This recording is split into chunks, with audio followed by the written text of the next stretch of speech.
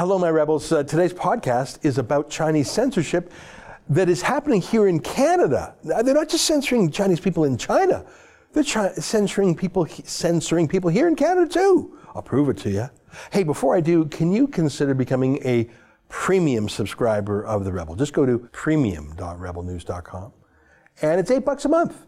And you get the video version of the show, and you get access to other shows too by Sheila Gunn Reid and David Menzies.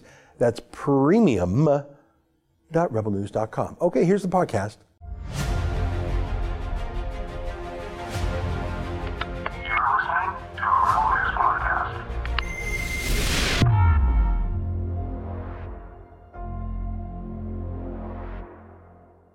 Tonight, China starts to censor Canadians right here in Canada.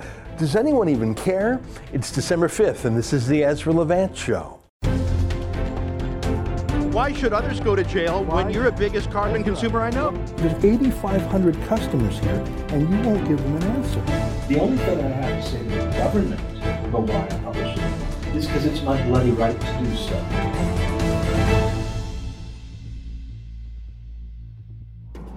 Yesterday, we talked about the risks of letting Huawei get its tentacles into Canada's telecommunications infrastructure. I'm really worried about it. Why are we letting Huawei, China's largest high-tech company, build our northern telephone and internet network? There is no good place for Huawei in Canada at all, but I suppose other than hiring Huawei to literally build our military's computer network, really the north?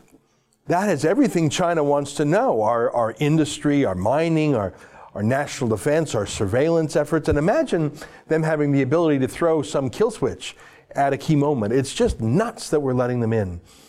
It's like when the United States built a new embassy in Moscow during the Cold War, but let Russian construction workers build it. Of course. They salted the building with countless listening devices built right in. The whole building was bugged. It was unusable. I have no idea why they were stupid enough to do that. I mean, seriously, what were they thinking? Maybe they'd save a few bucks by hiring Russian workers? But that was back in the day when you literally had to plant a listening device, really a very small radio transmitter. That's why it was called a bug, because typically it was small and had some wires, so it looked like a bug. Now you don't need to physically plant a bug when you can get the person you're spying on to carry the bug around with them. Their cell phone, the apps in the phone, and in the case of Huawei, the telecom networks.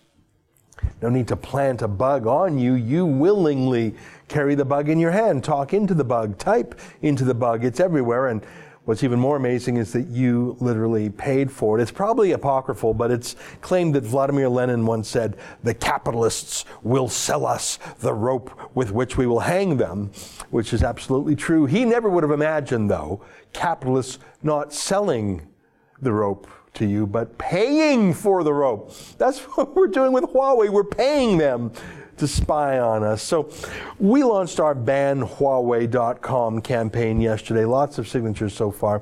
And that's the thing. It's not for us to be the world's liberators, to rescue China from its own dictators. We can and should criticize China's government as appropriate. I don't think it's within the realm of practical to literally put sanctions on China.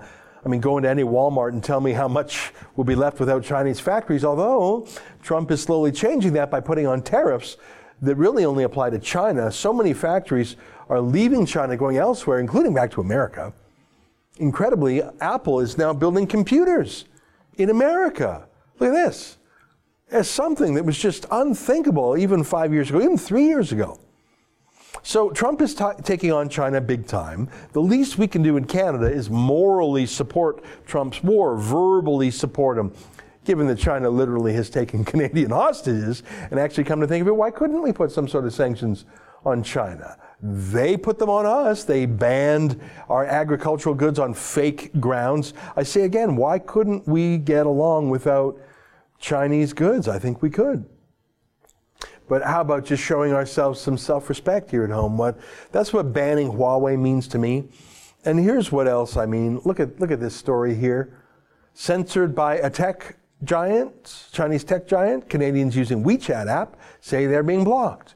WeChat censorship in China itself has been well documented, but the app may now be extending its tight control over content to this country too. So this is in today's Post Media Network. Here's the story. As publisher of one of Canada's few Chinese-language newspapers that dares to cover Beijing critically, Jack Jia feels he has a duty to give his readers balanced, skeptical reporting. We're going to have to interview this Jack Jia if he's a democracy activist. Back to the story. To that end, he tries to spread the reach of Chinese news by posting his articles on WeChat, the ubiquitous Chinese communications app used extensively by the diaspora here. But that practice hit a sudden obstacle last month when WeChat began restricting his use of the site, blocking access to his account, and delivering an ominous message. Jia had been reported for multiple instances of non-compliance, it said. Sure he was. He has been blocked 3 more times in recent weeks, the latest incident this past Sunday, but that was not all. For 6 months, messages Jia posts in group chats have been invisible to users in China, and articles and other posts he puts on his WeChat Moments page, similar to a Facebook timeline, have been inaccessible even to people in Canada and the United States, he says. So he's not just being banned in China, which again shows what a dictatorship it is, but that's there. The key point is they're blocking him here. He's a Canadian, he's talking about news written in Canada, he wants to communicate with other Canadians. It's not violent, it's not pornographic, it's nothing that would result normally in being banned. It's that China is now using companies with roots in China to strangle democracy and free speech in the West. We showed you that American girl, a Muslim girl, who was talking, she's a teenager, talking about Chinese concentration camps. She was deplatformed from the Chinese app called TikTok. In America, she's an American girl. So here's my point. China is using these apps to censor and punish here. Those are actions to punish, to censor. So obviously they're using them for surveillance, as in they needed to know what Jack Jia was doing and what that teenager Feroza Aziz were saying. They needed to know that they were saying something contrary to Chinese policy, as in they needed to spy on them before they made the decision to punish them. So we know they're spying through apps, through technology. Obviously, they'd be spying through Huawei hardware too. China is confident. China is arrogant. China doesn't care about your feelings. China will do whatever it can get away with. I'm talking about the Chinese dictatorship, not good Chinese people. I'm talking about the Communist Party. Here's a story from a few years back. A reporter named Mark Burry was doing some work for Xinhua, the Chinese propaganda news agency. It's like working for Pravda during the Soviet era. I think that's pretty gross, frankly, like working for Der Stürmer in the 30s. But one day, Xinhua asked this Canadian reporter, Mark Burry, to do a report that they didn't plan to publish. Here, let me read from the story. They tried to get me to write a report for the Chinese government on the Dalai Lama, using my press credentials as a way of getting access I wouldn't otherwise have. Mr. Burry, a longtime freelancer who has written for several major Canadian newspapers, said in an interview with the National Post. He alleges there are individuals within Xinhua who are acting as spies, seeking to monitor practitioners of the spiritual movement Falun Gong, the Dalai Lama, and any other critics of the Chinese government in Canada. That I know for sure. So they wanted this reporter's information, but not to publish the information, but to give it to the embassy, give it to the Communist Party directly. I know they still do that. Our friend Charles Burton, a former diplomat, a professor, an expert in China, a China skeptic, he says that Chinese reporters, Xinhua, call him up and pretend to interview him, but he never sees the stories published. That it's really spies asking for his insights for political reasons. Now, Professor Burton is very savvy, and obviously he's not giving away any secrets. He's just telling them his point of view, and I think he would tell anyone his point of view. He's pro-democracy, pro-Western. But that's what Xinhua is, understand. They're spies, pretending to be journalists.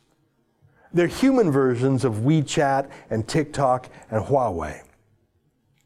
That's why Stephen Harper banned Xinhua journalists from going with Harper to his tour of the Canadian Arctic. Isn't that interesting? He knew they would be spying for China, not doing real journalism, so he banned them. What a contrast to Justin Trudeau, who was letting Huawei literally build our northern communications networks. Oh, by the way, look at this. It's a list of officially accredited journalists in our Canadian press gallery in Parliament in Ottawa. Look at that. Xinhua, People's Daily. The press gallery, these are people who ban rebel reporters from reporting on our Parliament. They ban us, but they approve Xinhua, and the People's Daily, they're not just propaganda organs for China, they are spies. I wonder what the quid pro quo there is. Are they just stupid liberals who love China for ideological reasons, or are they literally bribed like so many other people that China works over? I don't know, but I do know this. We need to stop this. We need to ban Huawei. That's why we set up banhuawei.com, and we need to realize who our geopolitical enemies and friends are. Let me close with a question. Would you think that Justin Trudeau, would you think he would ever mock China's dictator Xi Jinping in the same way that he mocked the United States President Donald Trump this week, the leader of our greatest ally and friend? Yeah, no. We both know the answer to that. Stay with us for more.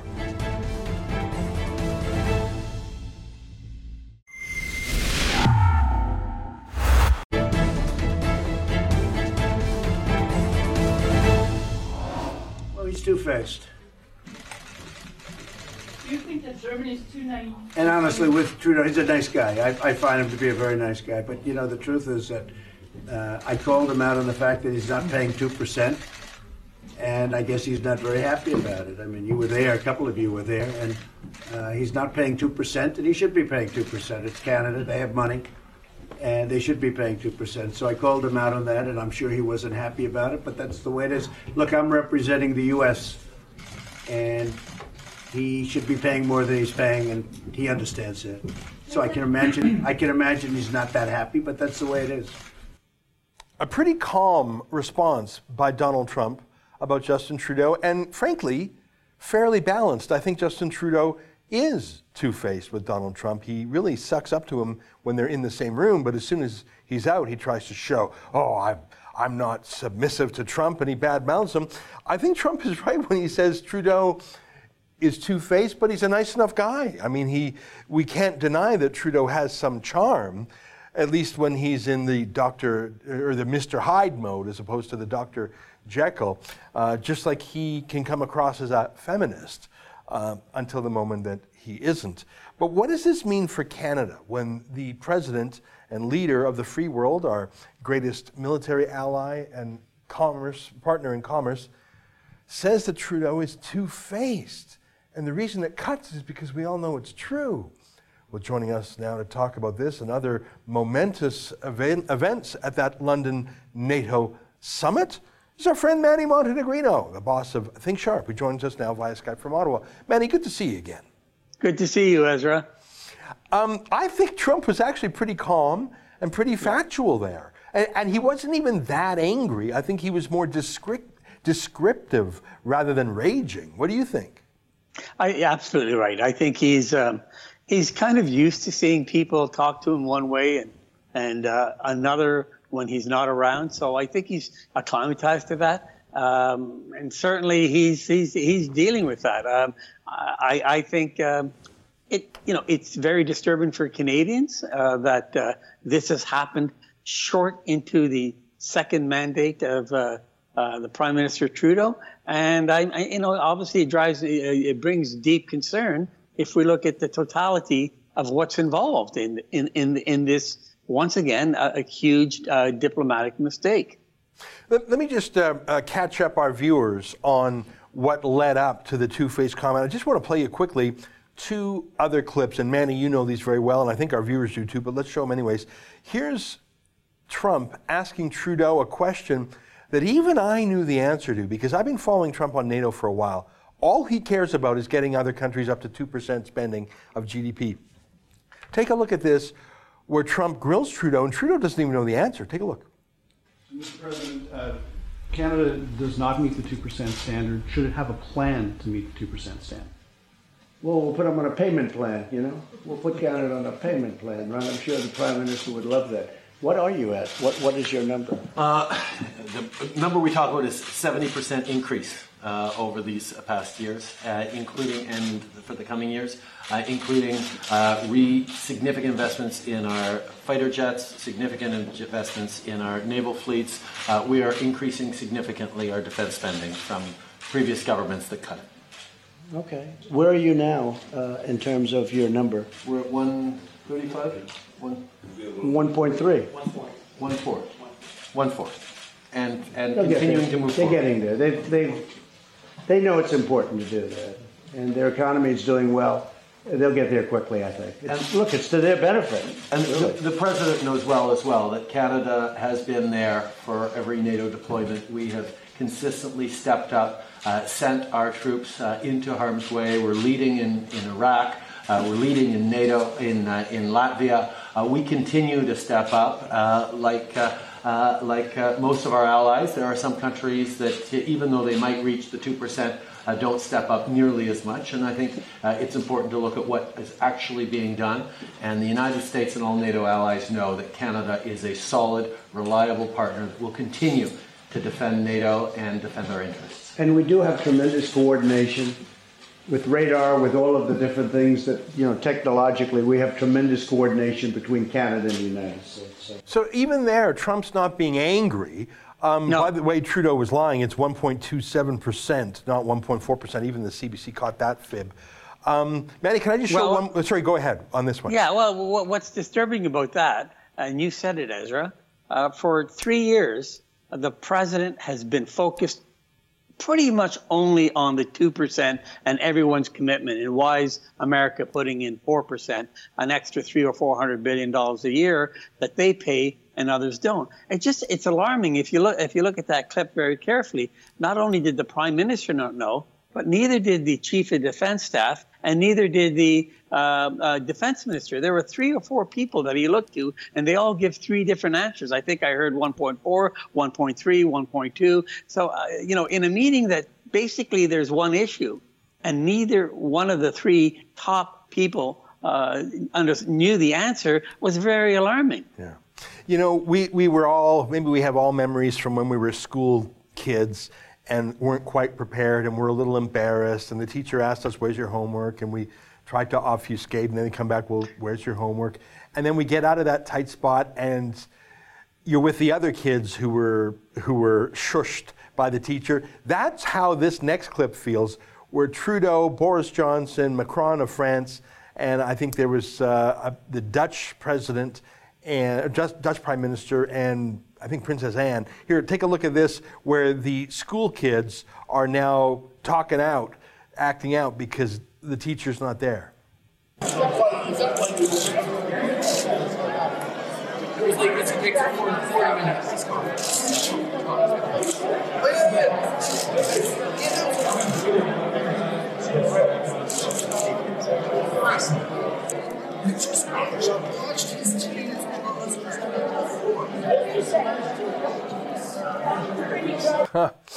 By the way, Manny, Joe Biden has already turned that into an attack ad against I saw that. Trump. What do you make of that? I mean, we all blow off steam, but he did that in a room with the media and cameras rolling, and he had to have known it would be caught on tape, or at least lip read. Well, Ezra, it's alarming. And because you have to look, once again, it's not an isolated act. Canada is in a very precarious place with China. We have 2 Michaels in jail. They've been in jail in China for over a year. I understand the conditions are just deplorable. I understand that he's not allowed to see counsel, both Michaels, and I understand that the lights are permanently on in this cell that they're in. So they're in horrid condition. What upsets me is during the election, the Prime Minister makes a trip to see the president and basically, pleads for U.S. help to help these hostages. And we were all happy about that. Maybe something will happen. Well, you don't beg a favor from the United States president and then mock him only months later. So it was very alarming. I mean, I think about those 2 young men, as I say to you, Ezra, not daily, but very frequently, the lives in hell that they're going through. But it isn't just those 2 young men, Ezra. Yeah. There are 300,000 Canadians in Hong Kong, Canadian citizens. We had our law firm, our national law firm, had an office in Hong Kong, has an office, and I went and visited that office. So there are many Canadians that work there. Now, Ezra, What my concern is, and everybody knows the tension in China. They could tomorrow walk in and bring in their military as they did in Tiananmen Square. That puts 300,000 Canadians' lives in jeopardy. And how is Canada going to go respond? You know that the President of the United States just passed the Hong Kong Democracy Act, which probably stopped China from doing what it would naturally do and just walk in and take control of Hong Kong. The Hong Kong movement, Ezra, as you may know, is moving into one of the major provinces in China, the democracy movement. So it's leaking into China, and there's no question that China is going to step forward and do something about it. So here you have, I mean, if I was prime minister, I'd think of those two young men. I mean, it'd be very hard to put, your head on the pillow, not thinking of those two Michaels that are in deplorable conditions. And you've asked the only person in the world that could help, the President of the United States, and you mock him months later. Yeah. And he calls you two-faced. Yeah. There are 300,000 Canadians. Now, Ezra, you might recall in 2006, there was a civil war in Lebanon. Right. And Canada was caught. Prime Minister Harper at that time had to scramble to get Canadians out, Canadian citizens. And I believe there were 25,000 citizens. First of all, we had to use other countries' help, and we had to expense a lot of money getting boats and people out of there. It's a very arduous thing to get, but Lebanon is pretty easy to get out of versus Hong Kong, and China is not. The military that's in the Middle East. So Canadians have went through that and I have Lebanese friends that were very worried about their family and what's going on in Lebanon in 2006. And Canada acted quickly, moved quickly with all this diplomacy and got the people out. Well, what's going to happen with 300,000 Canadians if the president doesn't act? Very interesting. There are more Canadians in Hong Kong than Americans, if surveys are accurate. That's a surprise to me. Right. But I guess it goes to the British heritage of Hong Kong. But here's the thing. They were flying those American flags on the street because they know, despite the Canadian connection through the Commonwealth, it was Donald Trump and, to give them credit, Democrats in the U.S. Congress as well, who passed that bill. And I wish that we were regarded as great allies of freedom. I find it very touching to see the young people of Hong Kong elocute our values of freedom better than I think even many Canadians could do, Manny. I have a deep admiration for them. Absolutely. Ezra, you're right on the numbers. So my research shows there are 300,000 Canadians and about 50,000 Americans. We have a greater tie with Hong Kong than America does for a whole host of reasons, and one was we participated in a war with them. So Canadians are very close to Hong Kong, yet it's America, it's under President Trump, that speaks highly and strongly and passed legislation on the Hong Kong Democracy Act. Our Prime Minister has been very silent, hasn't said a word. And this is what it all comes down to. You have China's President Xi, who snatched two Canadians, put them in jail, arbitrarily did trade wars with canola, and we had it with pork and other things. He knows there are 300,000 Canadians there. There's 1 million Muslims that are internment camps that and he's doing all these atrocious things, and our Prime Minister has been very silent, very silent, but very vocal on the President of the United States. Well, it's funny you say that because, listen, we all have blown off steam and said things that we shouldn't, even probably about friends, I think it's human nature just to blow off steam and to talk tough, locker talk. We generally don't do it with other world leaders. We generally don't do it at an official function with cameras a few feet away. But look, we all do. Well, the trouble with Trudeau is twofold. First of all, that's his default state. Look, he's not a serious man. It's not like he could regale them with policy ideas or even interesting personal stories because, people are he's not that interesting a guy other than to the CBC fanboys. So all he has is the class clown move. In another era, he'd be whipping out the blackface as a joke. But here's what gets me. first of all, this is his 10th diplomatic gaffe. This is no longer something we can call an anomaly. This is Trudeau. But here's the thing. So let's say we said something really dumb and someone heard us and we're really embarrassed and maybe it's even going to damage us. If we're grown up about it, we say sorry. And it doesn't have to be a groveling sorry. Say, you know what, I was just, letting loose or something. But Trudeau did one of his ironic apologies. You know what I'm talking about, Manny, where he's sort of, I'm sorry that you... here, let's roll a clip of it. Here's a little bit. He did not apologize at all. In fact, he sort of doubled down and justified. Take a listen. Last night, I made a reference to the fact that there was an unscheduled press conference before my meeting with President Trump, and I was happy to take part of it, but it was certainly notable. And I've had a number of good conversations with the President over the course of this day and yesterday. When you told President Macron and Prime Minister Johnson that you saw Trump's team of advisors' jaws drop yesterday, what were you referring to? What was it that caused that surprise among them?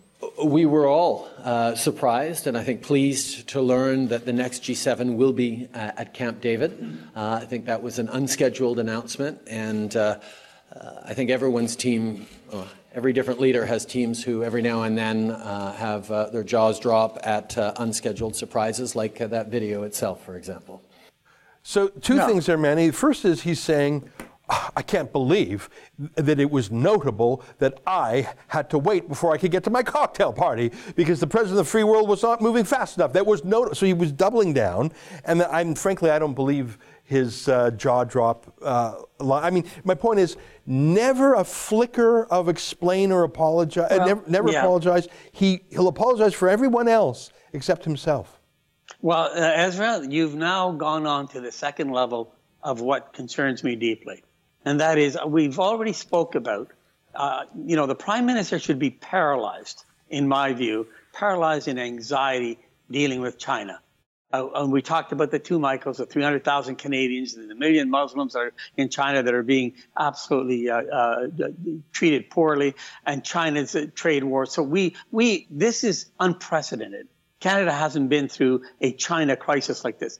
But let me add this to you. This is where you picked up on a point, and I'm going to verify with more evidence, Ezra, is that we signed the USMCA over a year ago. That's the renegotiated NAFTA. Right. And there was a complete, and the Prime Minister has campaigned and has messaged that this is a great deal for Canada. It hasn't passed Parliament. He had a majority government for over 9 months before the election, or 10 months before the election, to pass it. He hasn't. Mexico has passed it. So Ezra, that's an important part of, allegedly, to Canada, because we sent our negotiators and we got this new modern trade deal that hundreds of thousands, millions of jobs are at stake, but we haven't passed Parliament. Not one media has asked him directly, why is that the case if it's really such a good deal? That's crazy. Now, Ezra, this is why, in my humble estimation, is that that the Democrats are holding it up in Congress. This is a key win for the president, and they're holding it up. And Trudeau, the Prime Minister, in my opinion, is doing the bidding for the Democratic Party, not the Canadians. I think you're right. You're exactly right. If it's such a good deal as he crowed about, and by the way, I don't think we got such a good deal, but at least we got a deal, why hasn't he passed it? He had a majority, and he's not making it a priority now. These are very good points, Manny. Boy. Well, this is what I do. I mean, I try to build the case. I try to look at the totality of it. So here you're standing next to the President of the United States, and you need him deeply on, if we have major, you do a two-faced comment. You ridicule him amongst your friends. And there are Canadians, hundreds of thousands of Canadians in Hong Kong, 2 young men at stake. Our whole NAFTA agreement, that Trump's default on NAFTA is not a good one. And we don't know where it's going to go. And a great uncertainty. We have a chance to tie it all down.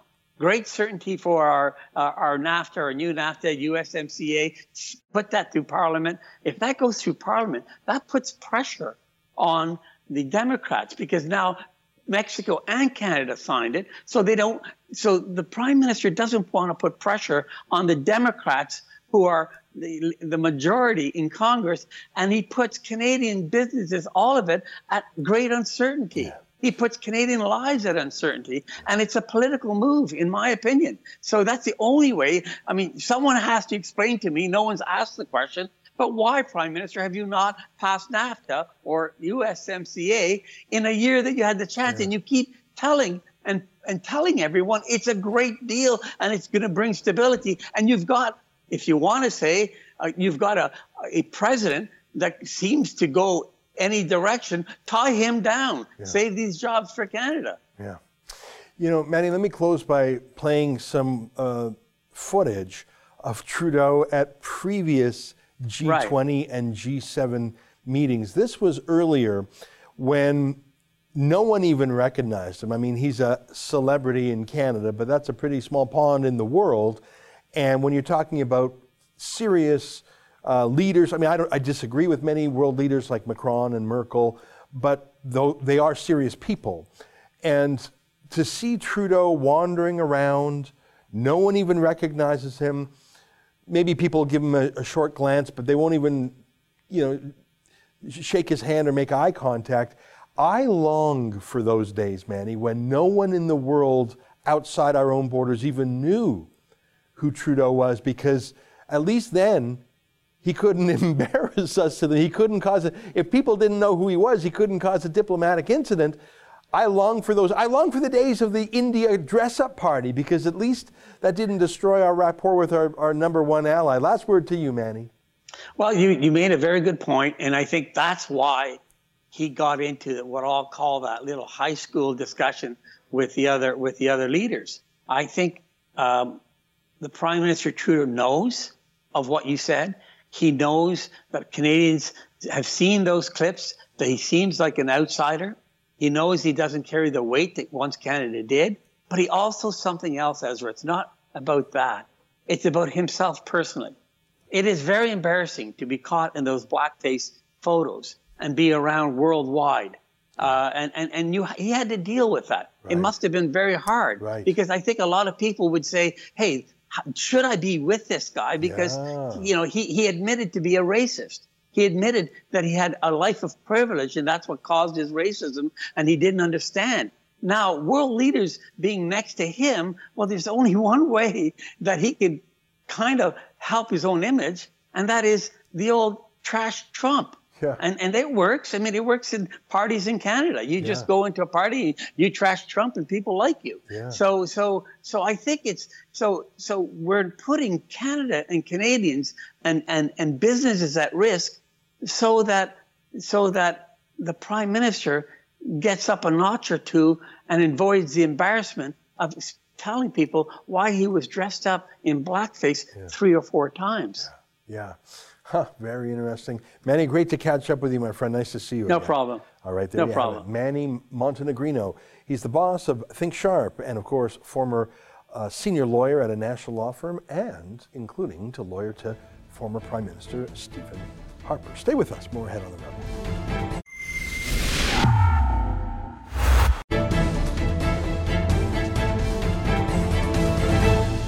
Hey, welcome back. On my monologue yesterday about our Ban Huawei petition, Harry writes, if Canada allows Huawei to put that infrastructure in their country, Canada will stand alone. The U.S. will no longer do anything with Canada. Watch out, Canada, don't do it.